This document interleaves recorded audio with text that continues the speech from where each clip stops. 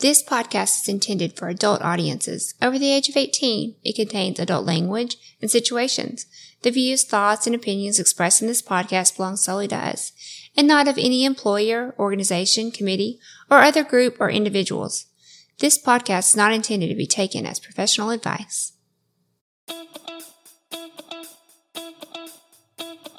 Welcome to the Swing Nation Podcast, a podcast by swingers for swingers, where we look to educate others and push back on the negative stigmas and misconceptions associated with our lifestyle. Come with us and share our pineapple journey as we travel the globe. Interview the experts, learn and grow together. Join the nation.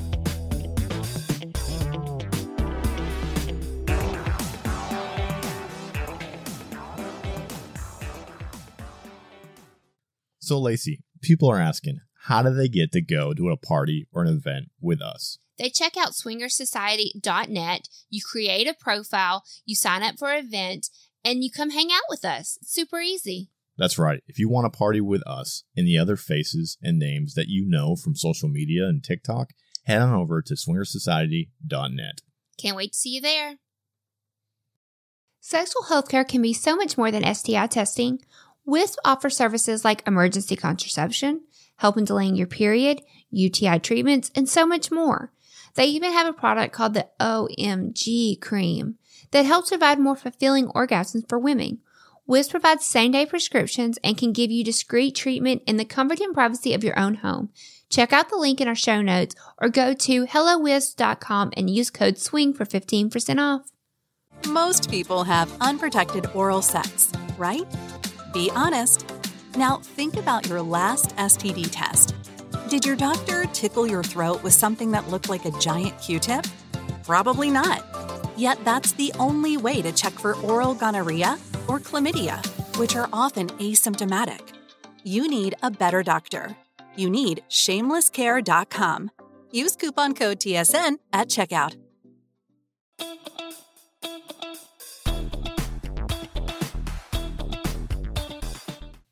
Hey there, pineapple people, and welcome to the Swing Nation Podcast. We are your hosts, Northern Guy And Southern Girl. And in today's episode, we got Dr. Stoehr back. It's been a while. We've since we connected with her. Our busy schedules have kind of kept us apart here the last month and a half. I can't remember when our last episode with you was. But today, we got Dr. Stoehr on to talk all things about the vagina.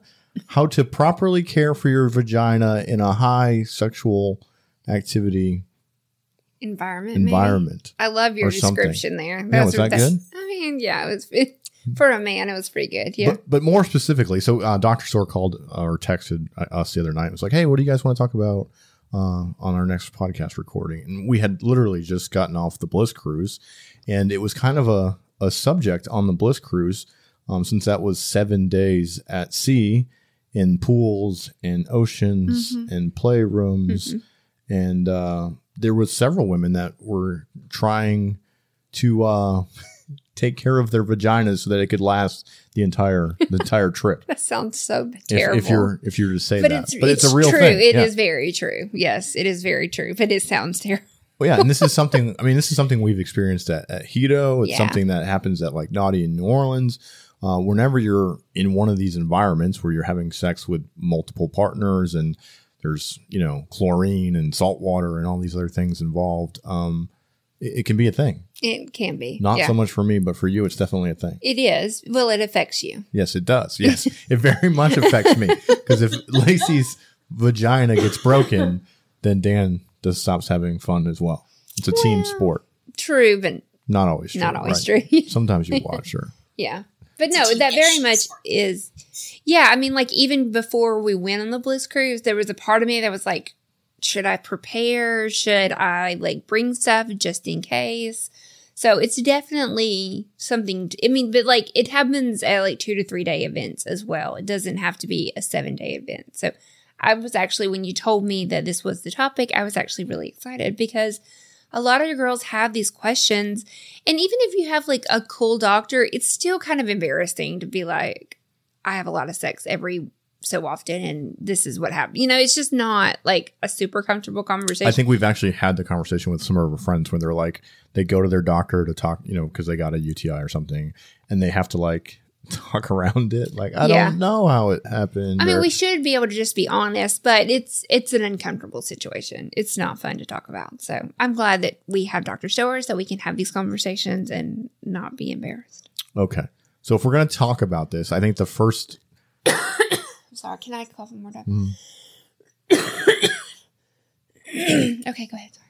If we're going to talk about this, I think the first subject, so to speak, to talk about is UTIs, because again, not a vagina owner, but that seems to be the most common issue that females run into in these situations. Do you think that's correct, Lacey? Yeah.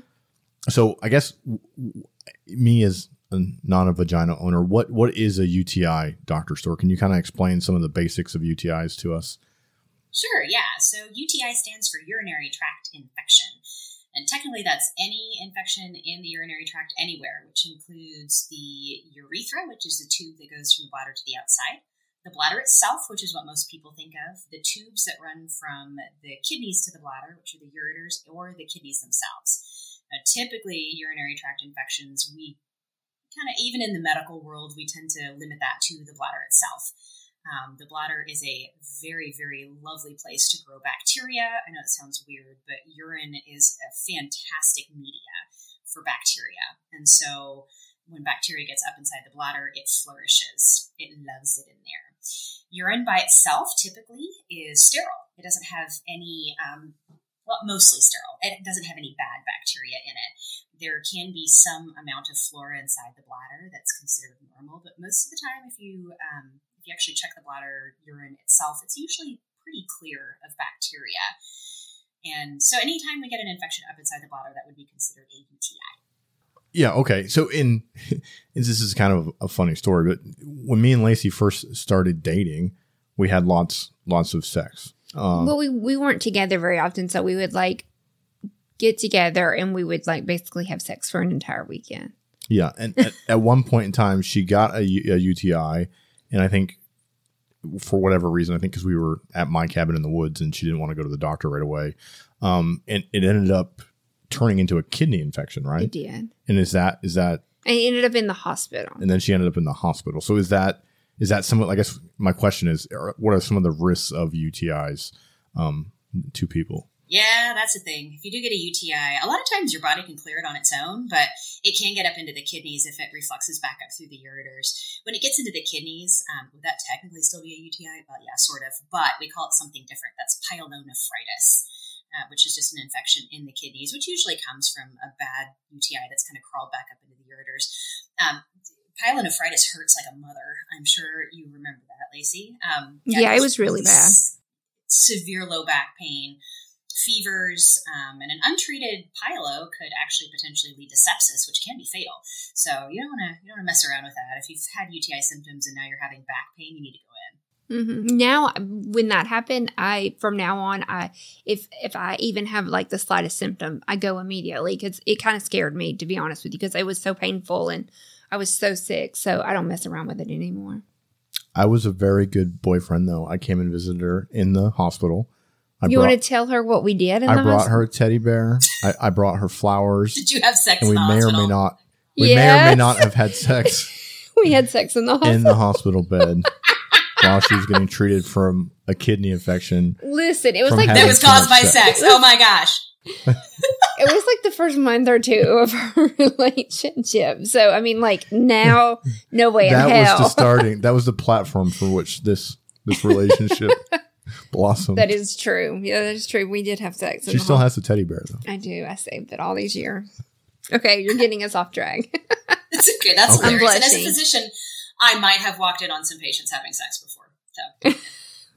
Well, we still didn't live together. We were still apart, and we had been apart for that week. And then I think he had came to my town for work, so we just happened to be in town, and he came to see me. So of course we had to take it. We're terrible. She was already being treated. I mean, she was feeling much better at that point. I had the antibiotics going in my arm. I was good. She still was. She hasn't been. Got to work around those IVs, right? Yeah. Okay. We got to get back on track. I'm embarrassed now. Okay. Okay, so so I guess my next question is what is the cause then? We get that it's happening when we have lots of sex. What is the thing exactly what are we doing that's because causing? sometimes it just happens when we're not having a lot of sex. Right. I feel like it does happen a lot more when we're in these like high sex environments, but truth is it can happen just normal as well. Mm-hmm. Yeah, most women get UTIs once or twice a year, just baseline. Not everybody does that, but it's pretty common. Urinary tract infections is really anytime bacteria from the outside gets up inside the bladder. Usually that bacteria is coming from a rectal source. Your bladder empties out into the vulvar area and your rectum's really close by. So poor wiping technique, or sometimes just like sweating too much, that bacteria kind of wanders around in the sweat and gets up to the urethra.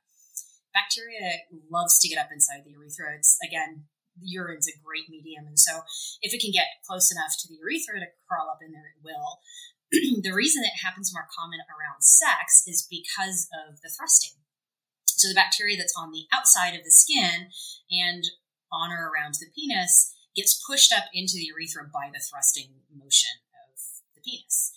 So you're more likely to shove bacteria up into that little hole there. The hole for the urethra is actually below the clitoris. So it's in between the vagina and the clitoris. And so everything from oral stimulation to fingers to penis and vagina will push bacteria up into the urethra.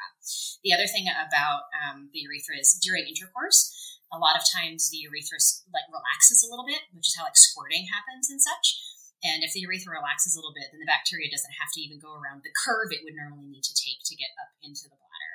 So yeah, just the motion of having sex and the rubbing and the pushing skin against skin causes more bacteria to get into the urethra. So I feel like the more I squirt, it seems like if I'm squirting a lot, that also could be because I'm having a lot of sex. I feel like I get UTIs more often when that happens. Like, because I don't typically squirt when Dan and I are just having like normal sex at home. Wednesday sex. Yeah. But and I'm not getting UTIs. But then when I'm in these situations where I'm squirting a lot and having a lot of sex, I feel like I'm getting them. And I've always thought like it has to do with squirting. Because I feel like a lot of times guys will like make you squirt and then they're like fucking you at the same time. So they're like pushing all of that stuff inside of you. And I don't know, that's my non-medical way of explaining it. But I've always felt like that has some kind of correlation. I think I've actually asked you that off air before. And you told me, I think you said that you didn't think it was, or you didn't know of anything like associated. But it makes sense to me if they're thrusting, like something's got to be working in there. Yeah, we haven't got any data on it, to be honest, as to whether or not that squirting would increase the risk. Theoretically, it actually might reduce risk because when you're squirting, you're forcibly pushing urine out of the bladder, which theoretically would push out the bacteria as well. However, once you stop squirting, there's a lot of extra fluid hanging around on the outside, and if he's still thrusting, would that push bacteria up in? Yeah, maybe.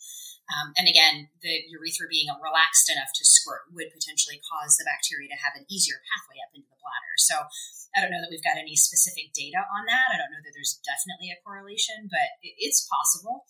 And again, as you pointed out, the more sex you have, the more likely you are to push bacteria up in there. And if you tend to squirt when you're at high sex activities, it could just be the volume of intercourse that you're having. Yeah. Yeah. I mean, it's pretty common to encourage women to pee after sex, right? To prevent that, to help cleanse that. Yeah, that's actually still a recommendation. The reason that we like peeing after sex is actually a couple of things.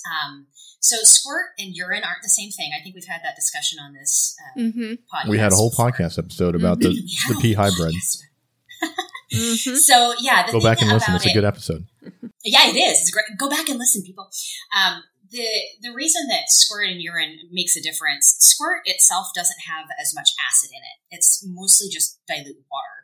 And so the bacteria is going to like that better than an acidic environment. The actual urine itself, like I said, bacteria loves to grow up in there.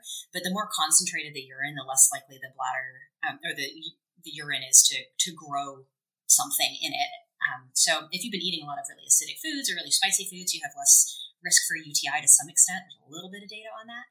But peeing right after having sex really is just to flush the bacteria out of the urethra that would have potentially been pushed up. Yeah, it's funny. I can't remember. I think we just had this conversation. Maybe it was one of our group texts or something where somebody was talking about how their husband was eating chicken wings or something and then started fingering them. And they instantly knew they were going to get a UTI. And sure enough, they did. Well, and we were also talking about when we were on the Bliss cruise, somebody put a hot dog in their vagina. We were talking about it then, too. And we were like, oh, God. Yeah, that's us. We were like, listen, and she was a mature lady. She knew better. I think she didn't care. I think she just wanted to win whatever prize there was. But as soon as she put that hot dog inside of her, I was like, oh, man. I mean, good luck. You know? For the record, the game was to see how many hot dogs you could fit in your mouth. But this one lady put one inside of her vagina for whatever reason. I don't know. And yeah, all the girls around us were like, she's gonna get a UTI. That's over. Like, gonna get an infection of some nature. Something. Yeah, for sure. I mean, there's honestly there's not that much bacteria that can grow in a hot dog. It's got too many preservatives in it. Yeah, true. But I just don't point. want anything greasy or I don't know. I don't know where that hot dog had been. Let's just be honest with you. I just didn't know. So I guess my next question is, I feel like women also like I know it's Secrets. Their hot tubs got so many people in them. And so a lot of the girls will try not to put their whole body in the hot tub so that way their vagina is not submerged in the water to try to help prevent UTIs. Is that smart? Can you get a UTI from being in a hot tub or a pool? How does that work? Peeing in the hot tub probably isn't a great idea. It's not going to hurt anything, but being submerged in a hot tub, hot tubs are a mecca for bacteria. That warm water is equally a great medium for bacteria to grow in. It's one of the reasons that, although Reagan really wants a hot tub really bad, it kind of grosses me out because hot water, bacteria loves that stuff. So hot tubs with a lot of people in them tend to have even more bacteria, not just skin flora, but rectal flora, because, people wipe, but pass gas in there and whatever. There you go. Floral from the rectum into the pool.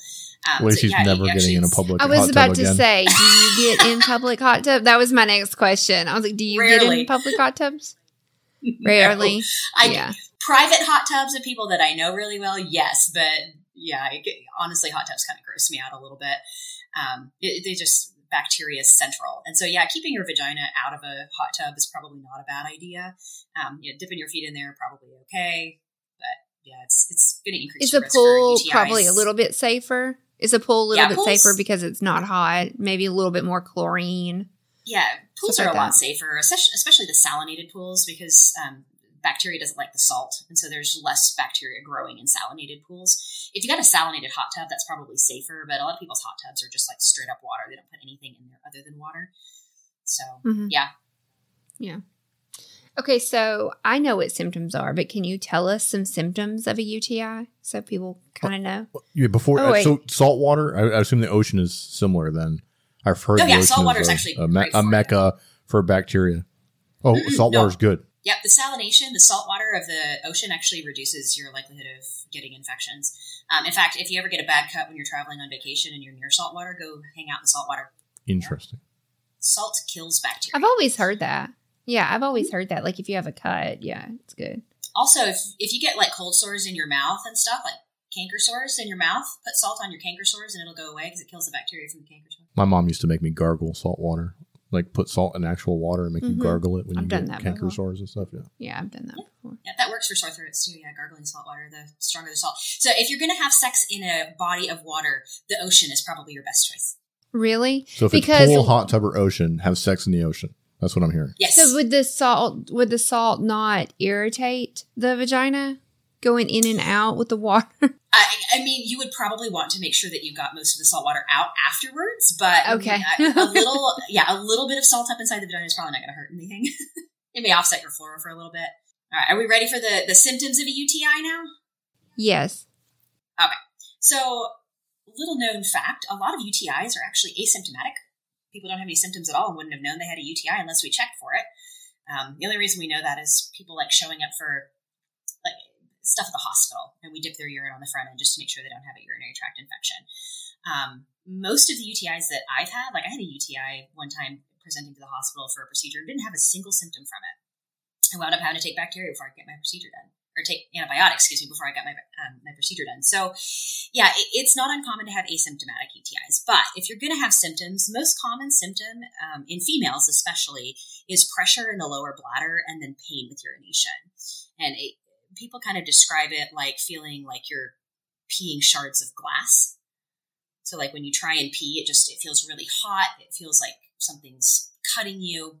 That's kind of the most common symptom of a UTI. But some people will just have like pressure or the sensation of needing to pee more frequently, or even sometimes leaking if it's a bad one. So if you know, like for the swingers that are listening to this, if you know you're going somewhere like on a bliss cruise or going to Hedo or going to Zyre or whatever, is there anything that you can do to kind of like prevent? I know, like I've heard of my friends that are used like the boric acid suppositories. I've heard of other things. Drink cranberry juice, right? That's the one that everybody says. Yeah, but is that true? I've always heard that that's not true because it has the sugar in it, right? Is that...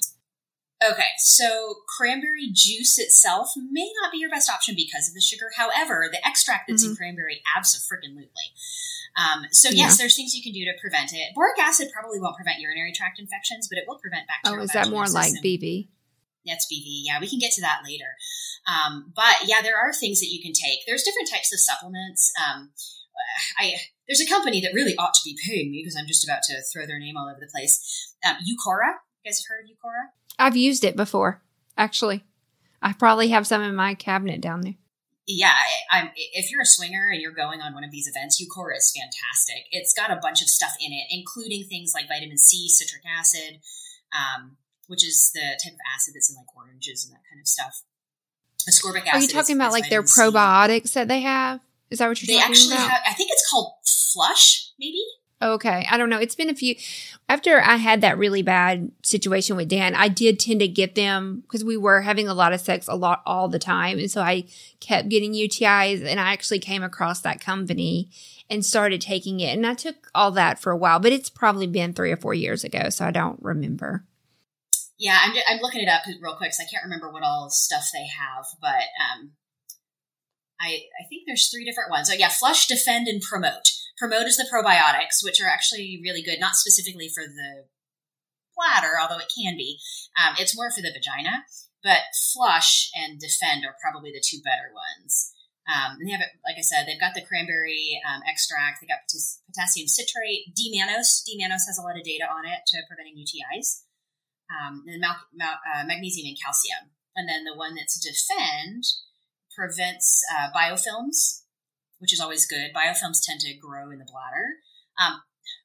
You're probably going to ask what a biofilm is, so let me just go ahead and tell you. So some bacteria I didn't know secrete, what it was. Yeah, some bacteria and even some viruses secrete kind of like a, for lack of a better word, a goo around themselves that makes it difficult for antibiotics to get to it. So they kind of like create themselves a little barrier defense wall. That's what a biofilm is. So, their Defend has stuff that breaks down biofilms, including turmeric and black pepper, which is it's like a really potent anti-inflammatory. And then what else does that have in it? It's also got D-mannose and vitamin D, green leaf extract, basically a bunch of stuff that's anti-inflammatory that kind of helps break down biofilms. So yeah, Eucora, if you're going to look for one to just take to prevent UTIs, it's a good one, the Flush version. Can you spell that so if anybody needs to Google that, they know how to find it? Eucora is the letter U, Q, O-R-A. Thank you. Yeah, that's interesting. So yeah, so you would you say take that all the time? Would you say take that a couple of days before you go on a trip? Yeah, I'd probably say to take it a week before you're going to go on an event where you're going to be like cranking it out for the weekend or for even a week. Cranking it out. I like that. Yeah, that's what we did on the Bliss Cruise. We cranked it out. To be honest with you, when we came home, Dan was like, I'm shocked you don't have a UTI. Because we had a lot of sex. We were in pools. We never got in hot tub, but we had a lot of, a lot. So we were kind of shocked that I came home fine. Or maybe I'm asymptomatic now that I know. Yeah, it's possible. It's probably likely, to be honest with you. Okay, cool. Do you have any other questions? Is there anything else we need to know about No, UTI? I think that was the biggest thing is how to prevent it. And then I guess the next is if you do get it. And so this is kind of the issue. And we actually had a friend that had this happen on the Bliss cruise is if you get it, what are the treatments and then how fast can they react? Do you want to stop having sex? Like what, once you kind of figure out you have one, what, or you what start do you do having about symptoms at least. Yeah. Yeah, once you start having symptoms, I mean, if you're in the middle of a Bliss cruise and you start having symptoms, you're probably not going to want to have sex because it's going to hurt. When your bladder's pissed off and you go poking at it with a penis, that's not going to feel very good. So you'll stop naturally just by symptomatic relief. But yeah, usually the best treatment is antibiotics. It's not uncommon for UTIs to kind of clear themselves if you drink enough water, like lots and lots and lots of water. Your body will kind of clear it on its own. But if it's, symptomatic, by the time it gets symptomatic and you're kind of getting miserable, usually you wind up needing an antibiotic. It's not uncommon for my patients to come in telling me they're going on some type of an event, and I'll just give them antibiotics to take with them on the trip, just in case. Anything from, here's something for nausea in case you get pukey. Here's something for a UTI in case you get that. Because the last thing you want when you're like in Jamaica is to get a urinary tract infection. I've been using WISP, which is an affiliate of ours, just because I do get UTIs and yeast infections probably more often than your average person. And they do have a thing where I think they can, and don't quote me, go and look for yourself, but I think they'll send you like a treatment a month. Something like that. I'm not preventative, but just have in the house. So as soon as you start having symptoms, you can go ahead and start taking it, which I actually really liked and probably need to do because I feel like I probably do have one every few months or something. I probably don't need it every month, but that is a cool service that you can use if you don't want to go to a doctor or you want to be or you want to have something if you're going to be out of town. Yeah. Oh, absolutely. Yeah. And if you're wanting to do that, WISP is a great site. I will tell you on cruises, they do have a cruise doctor. That's required. So if you think you've got a UTI and you're on a cruise, you can always go to the doctor there at the cruise and be like, hey, I think I got a UTI. And they have antibiotics on board typically. So that's good to know. Yeah. Yeah. I didn't know that. And that is, like you were saying, in place, Hito's in Jamaica, and then you go on these cruises, and a lot of times you're like in places like Haiti or Mexico. And so like your access to first world medicine is not always that accessible. So having a plan in mind for, hey, especially if you're somebody that's very susceptible to these things, having some kind of plan in mind or having some medicine with you. Well, yeah, I was about to say, even if you're in the U.S. and you start having, the last thing you want to do is have to leave your vacation to go sit at an urgent care and wait for antibiotics. So if you can kind of plan for it, especially if you're somebody that knows you're probably going to get one, it's probably not a bad idea. Yeah, for sure. I will tell you, in a lot of other countries, medications are not as regulated as they are in the U.S. So if you happen to be stuck like in Mexico, you can almost just go to a pharmacy and be like, I need an antibiotic. They'll just sell it to you. That may or may not be what our friend did. It's just we stopped in Cozumel and they went and said, yes, what antibiotic would you use for a UTI? And they gave it to her. They gave it. But she was very nervous because obviously they gave her one for bladder and she felt better within 24 hours. So whatever they gave her worked. So that actually really impressed me. It's one of the bonuses actually for urinary tract infections is they respond really quickly. And it's partially because your bladder is what kind of collects all of the, cast off of antibiotics. And so it just concentrates in the bladder. So yeah, but most bladder infections will respond to just a 2 to 3 day antibiotic dosing. It's pretty good. Yeah. She literally took the medicine and by the next day she felt like a new girl. I was impressed. Yeah, it was good. And so that you said usually it's a couple of days once you get on the antibiotic that symptoms will start to clear up. Yeah, usually within 12 to 24 hours you start feeling better. Usually we give you 3 days worth of dosing because then it'll completely kill the bacteria. Good. So that's good to know. So that way, if you are in the middle of a Hito or a Bliss cruise or something like that, and you do have antibiotics, that if you can get symptom relief within 12 to 24 hours, that at least you can save your trip and not it won't ruin the rest of the time you're there. Or if you're coming home from vacation, you're not feeling like crap for days on end. Yeah, absolutely. Okay, so now let's take a little break, and then once we come back, we'll talk about some of the other common things that can happen to the vagina on these high sex environments. Okay. Can you tell I don't know what I'm talking about? Yeah. Yeah. Okay. You're doing good, though. All right. We'll be right back after the break.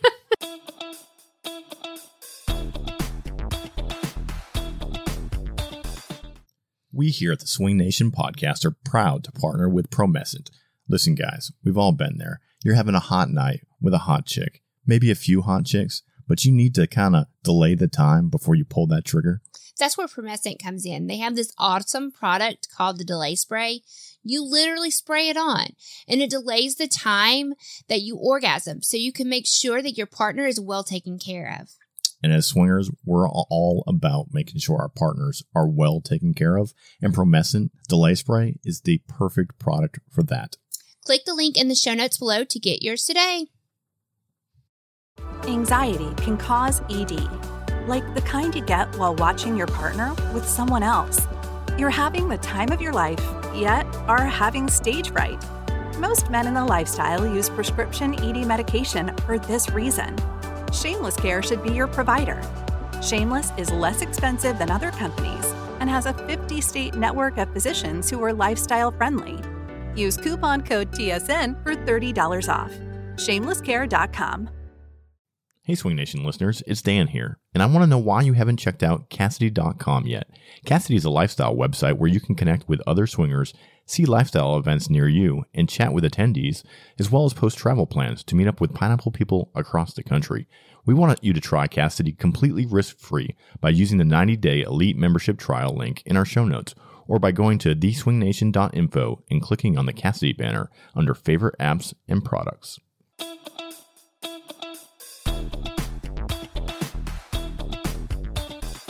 All right, guys, welcome back. Welcome back. Appreciate you listening to our sponsors. We love our sponsors. I just talked about Wisp. You just talked about Wisp. Yeah, this is Wisp. This is a perfect Wisp sponsor yeah, it's episode. a really good one. It's a very good one. So if you need some over the counter, well, not over the counter, no, it's but not over the counter. Telehealth medicine, go check out Wisp. Yeah. Okay. All right. So we kind of went over UTIs and we nailed all that. But UTIs aren't the only issue that people run into at these events and stuff. Correct. And honestly, it seems like what I've heard happens from this conversations we just had on the Bliss Cruise is you get the UTI, you start taking antibiotics for it, and then that triggers yeast infections. In Some girls it does. For me, it's a guarantee. Like, I won't let a doctor give me antibiotics without the yeast infection pill because I'm going to get a yeast infection. I don't know why. Why is that, Dr. Stoehr? Yeah, that's a thing. Yes. It depends on what antibiotic they give you for the bladder infection. A lot of antibiotics will offset your natural pH in your vagina, and that's where you get the yeast infection from. So there's different things that can happen to the vagina. Yeast infections is one of them. You can get yeast infections just from too much sex, but that's less common than getting what we call kind of the opposite of a yeast infection, which is bacterial vaginosis, or BV, if you've heard of that before. It is possible to have yeast and BV at the same time, but we don't see it super often. If you're taking an antibiotic for a UTI and then you pop up with a yeast infection, it's probably because the bacteria, the natural, normal, good flora bacteria that's in your vagina got killed off by the antibiotic, and the yeast was having a heyday because there was, more room for it to grow, shall we say. Yeah. Okay. So back up a step. So again, as a male that doesn't know much about vaginas, I hear all this. A vagina has to have the right flora and fauna, and it's like it has to be in balance. And what does that mean? Tell me what that means. Okay. Yes. So I have a good friend who writes books about this. Your vagina is... I didn't know the vagina was a garden. I'm confused. There's things growing in there, and you have to give them the right amount of things. You had to water the pH balance, and I don't know, do I have to get Miracle Grow and sprinkle it in there to get it back right? What is going on here? Please don't put Miracle Grow in your wife's vagina. No. Okay, so I'll throw something at you that may completely gross you out and could potentially gross out your entire audience. There's actually more non-living cells, or more non-human living cells on and in your body than there are human cells. So humans are made up of human cells. There are more non-human living cells in and on your body than there are human cells in your body. All right. So you're talking bacteria and the like. Bacteria and the like, yes. So we call that the microbiome of the body. We as humans are really bad at protecting ourselves and digesting our food. That's a good way to put this. So there's a lot of normal and natural bacteria, viruses, funguses, what have you, that grow on our skin, in our mouths, in our digestive tracts, and yes, in vaginas. Those bacteria are healthy for us. We need them. And they do everything from creating defensive mechanisms for us to prevent bad bacteria from entering the skin and entering in through the digestive tract to helping us digest our food. Now, when it's in the vagina, most of that bacteria acts as a defense mechanism because in and on the body, there is also what I like to call interlopers, or bacteria that has no beneficial function for humans, but just happens to grow there. And when it's not kept in check, that stuff can overgrow and then cause pretty serious disease. For instance, in the intestinal tract, E. coli is a normal flora. It is supposed to be there.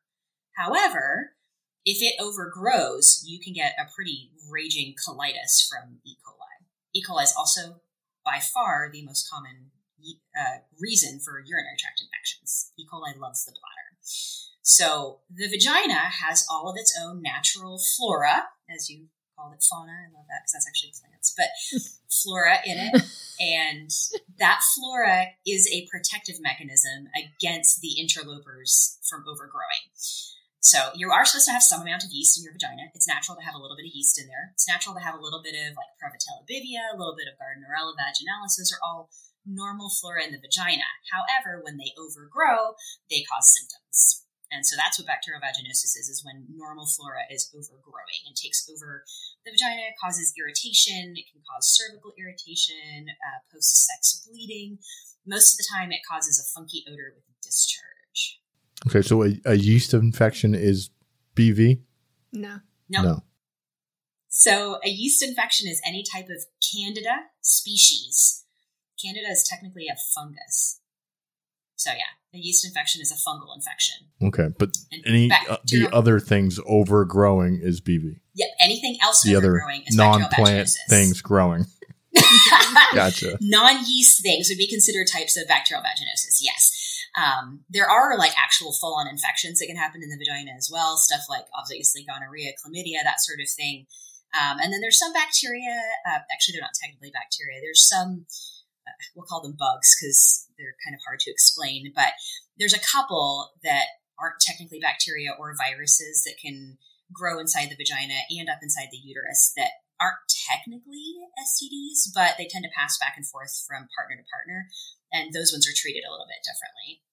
So we're like a UTI is like in your bladder, that area. This is your actual vagina. So that's what makes the difference between that and a UTI. Okay. That makes sense. Yeah. I've never been quite sure. I just kind of know that it all has to do with down there. And I know if it burns when I pee, I usually have a UTI. That's kind of how I know what it is. Okay. So if I'm following here correctly, what happens is if you take antibiotics for a UTI, it messes up it kills off this good bacteria that's supposed to, that's stopping this other thing from overgrowing. And therefore, that's gone. And then this is why you get other things when you take antibiotics. Exactly. The antibiotics kill off the good flora, and then the yeast has more room to grow. Okay. That makes sense to me. Can you get BV from taking antibiotics then? Not typically. Yeah. Usually, most of the antibiotics actually would kill off the viruses and bacteria that cause bacterial vaginosis. Right. Gotcha. So you wouldn't have to worry about that. So that's why yeast is the biggest reason, because it's not killed by the antibiotics. Yep. Yeast, because it's a fungus, doesn't respond to antibiotics. Yeah.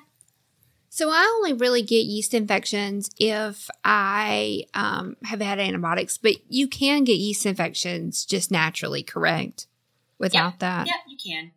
It's not uncommon to get yeast infections just kind of naturally. They tend to happen at particular times. A lot of times when people are under a lot of stress, that increases your cortisol levels.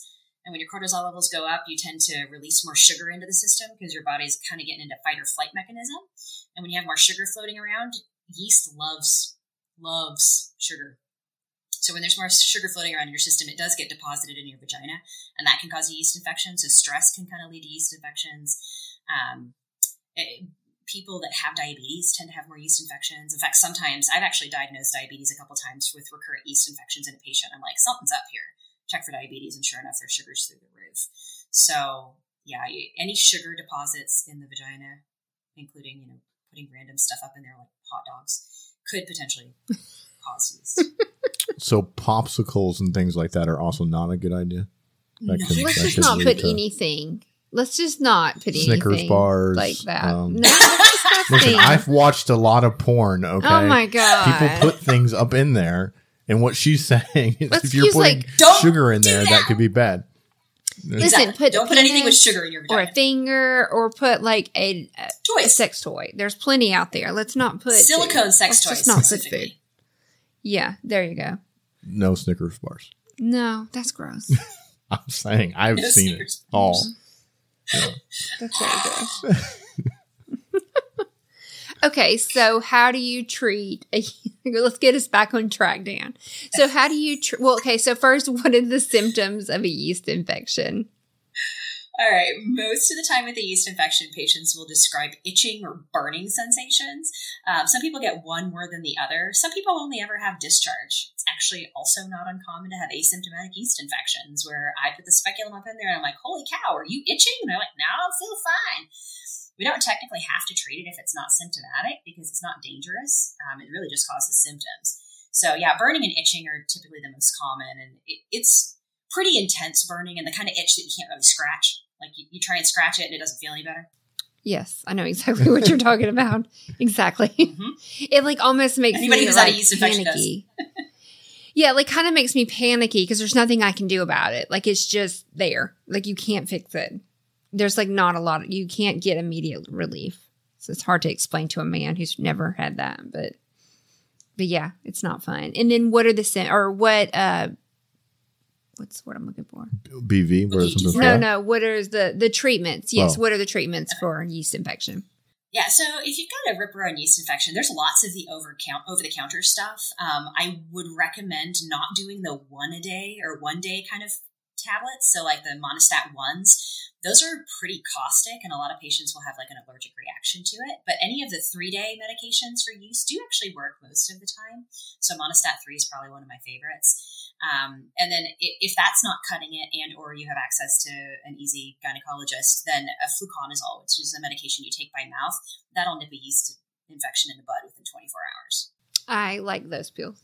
Yeah, they're wonderful. I always make sure I keep them on tabs at all times. I do. I always have them. I do too. Like I make sure I save one of the things so I know I have so many refills. Just because if I don't, I maybe get like 1 or 2 yeast infections a year. But I'm going to tell you, I don't want to have to wait any extra time if that happens. So it's very, very painful for me. Yeah, they're abjectly miserable. So you want to have something immediate. Yeah. Yeah. Mm-hmm. Okay, so I guess my question is, if you're prone to UTIs when having a lot of sex, and then you take these antibiotics, and that triggers a yeast infection, is there any way to take antibiotics without triggering a yeast infection? Is there something you can do to prevent yourself from getting a yeast infection if you go on antibiotics? Yeah, to some extent. I mean, not everybody gets a yeast infection every time they take antibiotics. Some people, it's certain types of antibiotics that are more likely to cause it. There's a couple of different things. Taking probiotics can actually be really helpful. A lot of probiotics do deposit in the vagina, and if you keep replenishing the vaginal flora while you're taking the antibiotic, it can help. Boric acid also helps quite a bit. You were talking about boric acid suppositories earlier. Boric acid suppositories did not used to be over the counter. We used to have to compound them, but like 4 or 5 years ago, they went like viral, and a bunch of companies started making them. But boric acid basically resets the vaginal pH to the natural pH, which doesn't allow for yeast or most of the bacterial vaginosis things to overgrow. Yeast really likes for the pH to be low, and BV likes the pH to be high, and boric acid puts the pH right smack dab where it's supposed to be in the vagina. So if you use boric acid suppositories while you're taking antibiotics, you might avoid that yeast infection. So I have friends that, just like girls in the lifestyle, that we've had these conversations, and several of them say that leading up to an event, they'll do like 1 or 2 boric acid suppository and then do 1 or 2 after just to kind of keep things regular. Is that a good idea? Is that safe? Is that, I don't know a lot about, I bought some. I did get some and I used one time.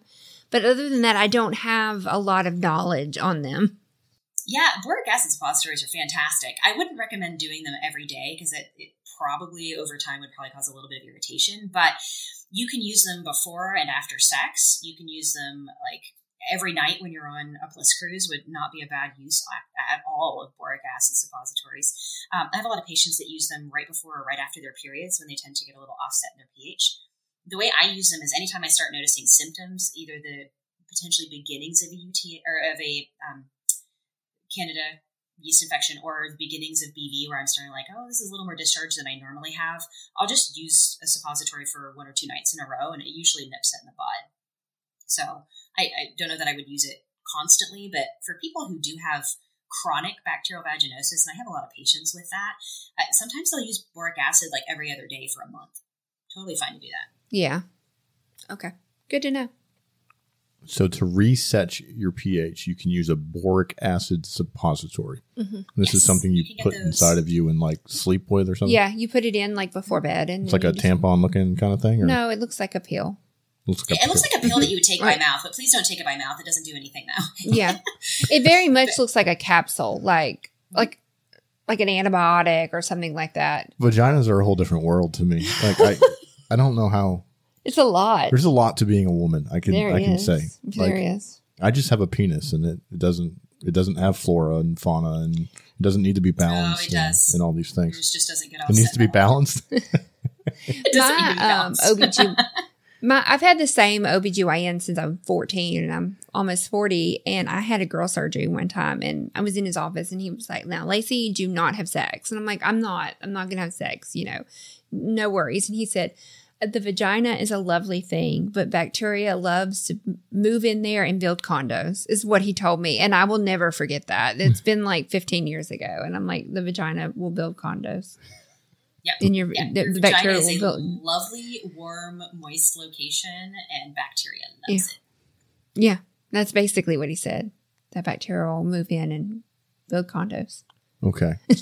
Boric acid suppositories. Okay, so that's safe to do before, after, or during events to keep your pH balanced, to keep harmony within your vagina garden. Yep.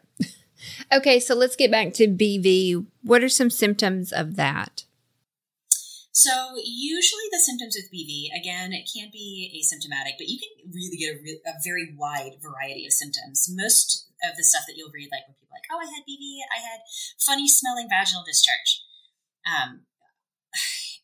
The funny smelling vaginal discharge is really 2 of the specific ones. Prevotella bivia and Gardnerella vaginalis both have a very particular odor.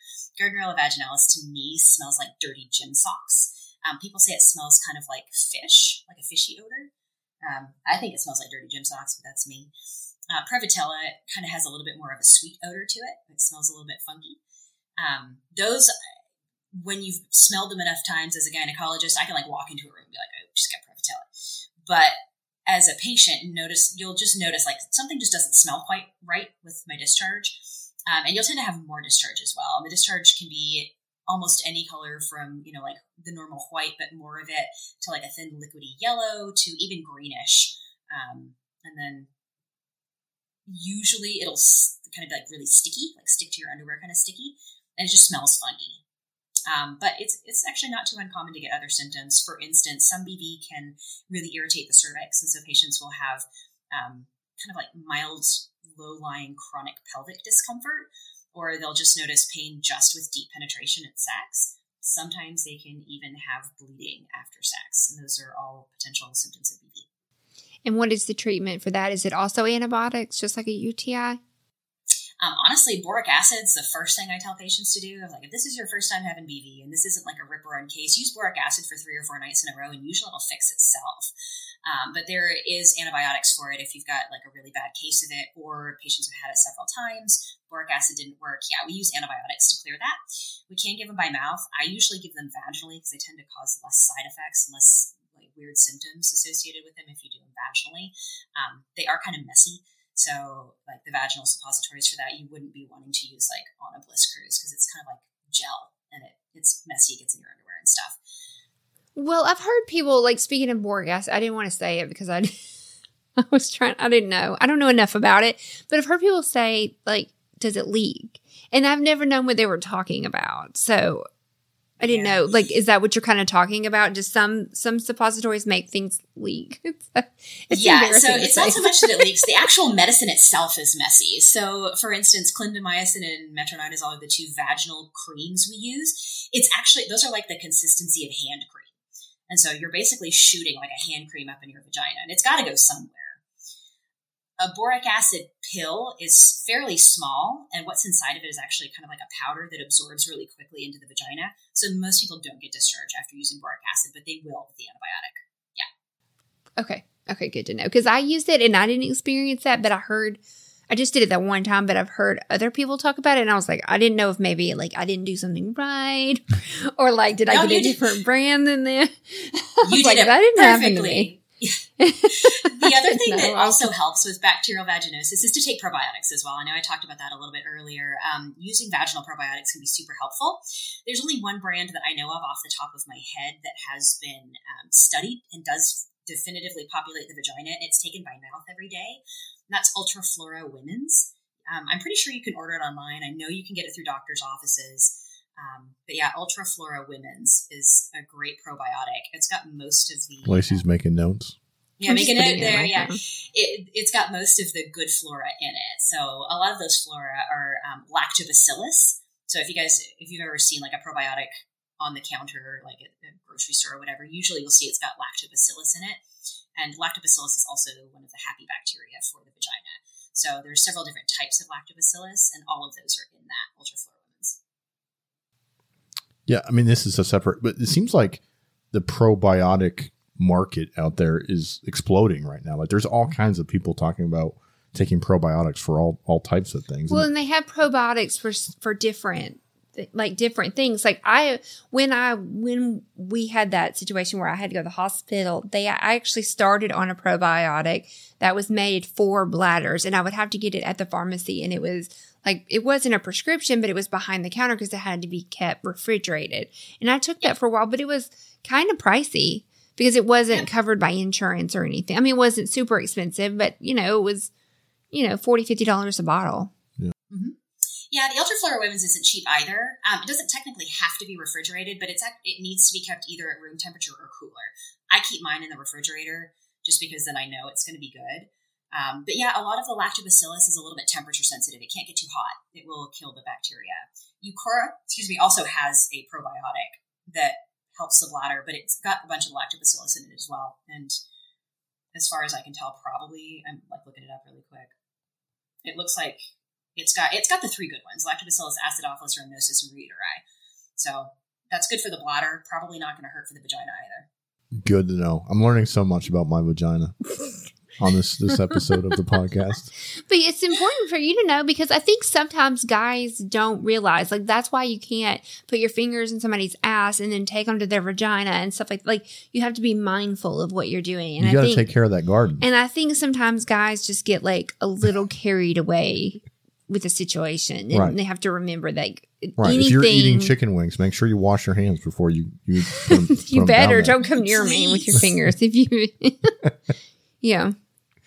But I think it's important for guys to hear this stuff too, because they're the people that they are having sex with are going through this, and they could be causing some of this. So I think everybody should know, and so we're all on the same page. Yes, I agree. It is very good to know. Yeah. I think I knew the basics. I knew not to put anything in the back door and then the front door. I knew enough for that. Yeah, but sometimes you get carried away. Yeah, well, I was just about to say, I've actually had men do that, like put their finger in my ass or whatever, and then they start to pull it out, put it in my vagina. I'm like, no, stop, go watch that. Well, and especially like in an orgy situation where you're like over with somebody, and then like a few minutes later, you may not get up and wash your hands in that, and you may forget. Like, I don't think you would do that intentional, but it can very well happen. Yes.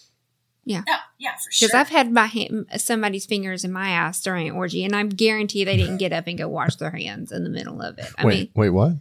I mean, I'm just saying. Well, I really hope people listen to this and not bad people, because they're going to be like, Lacey has UTIs. Because people finger her ass and then her vagina. Golly, they're going to tear me apart. Listen, I'm every girl in the swinger lifestyle. I'm just the one sitting here asking that's actually a valid point, though, because on the Bliss Cruise, when we're in these sexual settings, and you're right, you don't necessarily have time to go to a bathroom and kind of wash up. So a lot of us use these like dude wipes or pH wipes or things like that. Dr. Stoehr, is there a good product for that? Question. Are those good products? What's the best wipe or thing to use to kind of clean up in between partners? Some people just bring baby wipes, which I'm sure are not the greatest. I don't really love wipes just in general. Dude wipes are probably one of the less noxious ones, or the baby wipes that just have water. So you can get like water-only cotton baby wipes these days. That's probably the safest thing. A lot of those wipes tend to have chemicals in them that actually offset the pH and may actually worsen your risk for BV. Yeah, I know that some brands have pH wipes. Like they're in with like the women's stuff in the grocery store or Walmart or wherever you buy your stuff. And I tend to buy those because I don't know. I guess because they say pH on it, I feel like it's safer. I feel like it's safer. I don't know, but that's what I tend to buy. Yeah, I know that's what we just use a lot of those on the Bliss Cruise kind of. But Promescent does sell a before and after wipe that we have a lot of those. We usually give samples out of those. So right. I wonder how safe they are for your for your flora.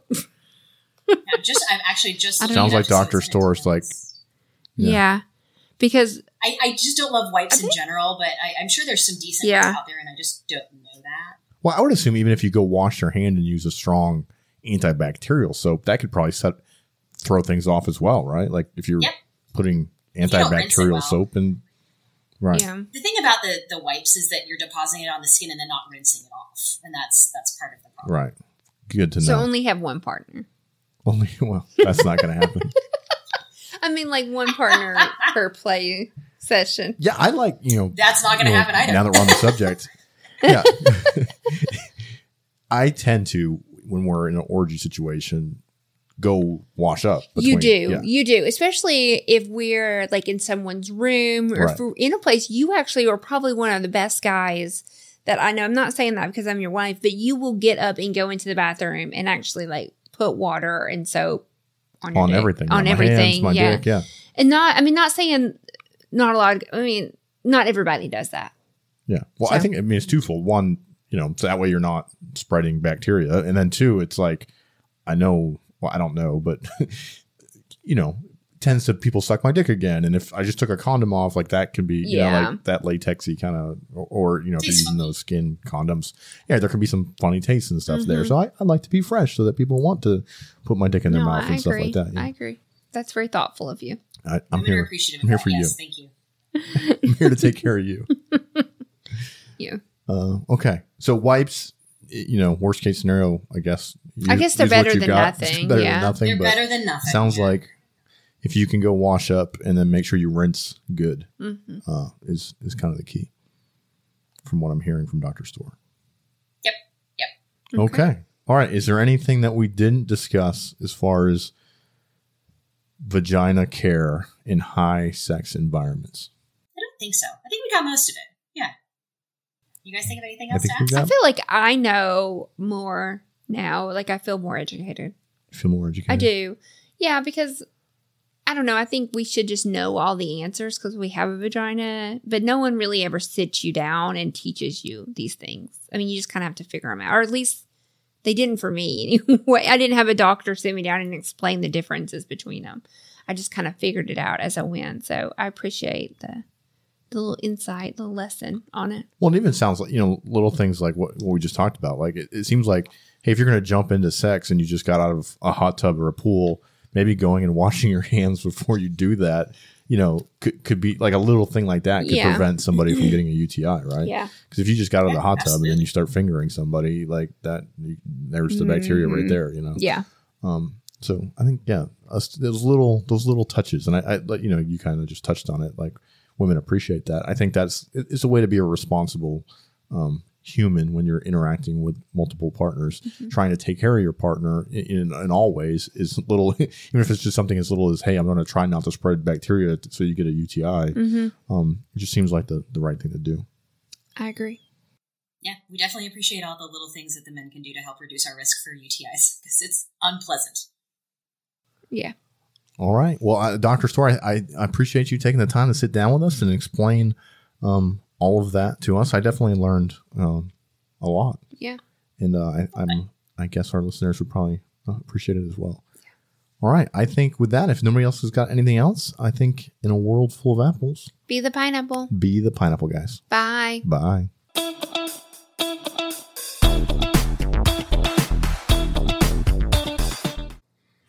If you've enjoyed our podcast and want to support us, leave a 5-star review wherever you're listening. If you want to see more of our content, you can find links to Snapchat, Twitter, Instagram, OnlyFans, and more in the show notes.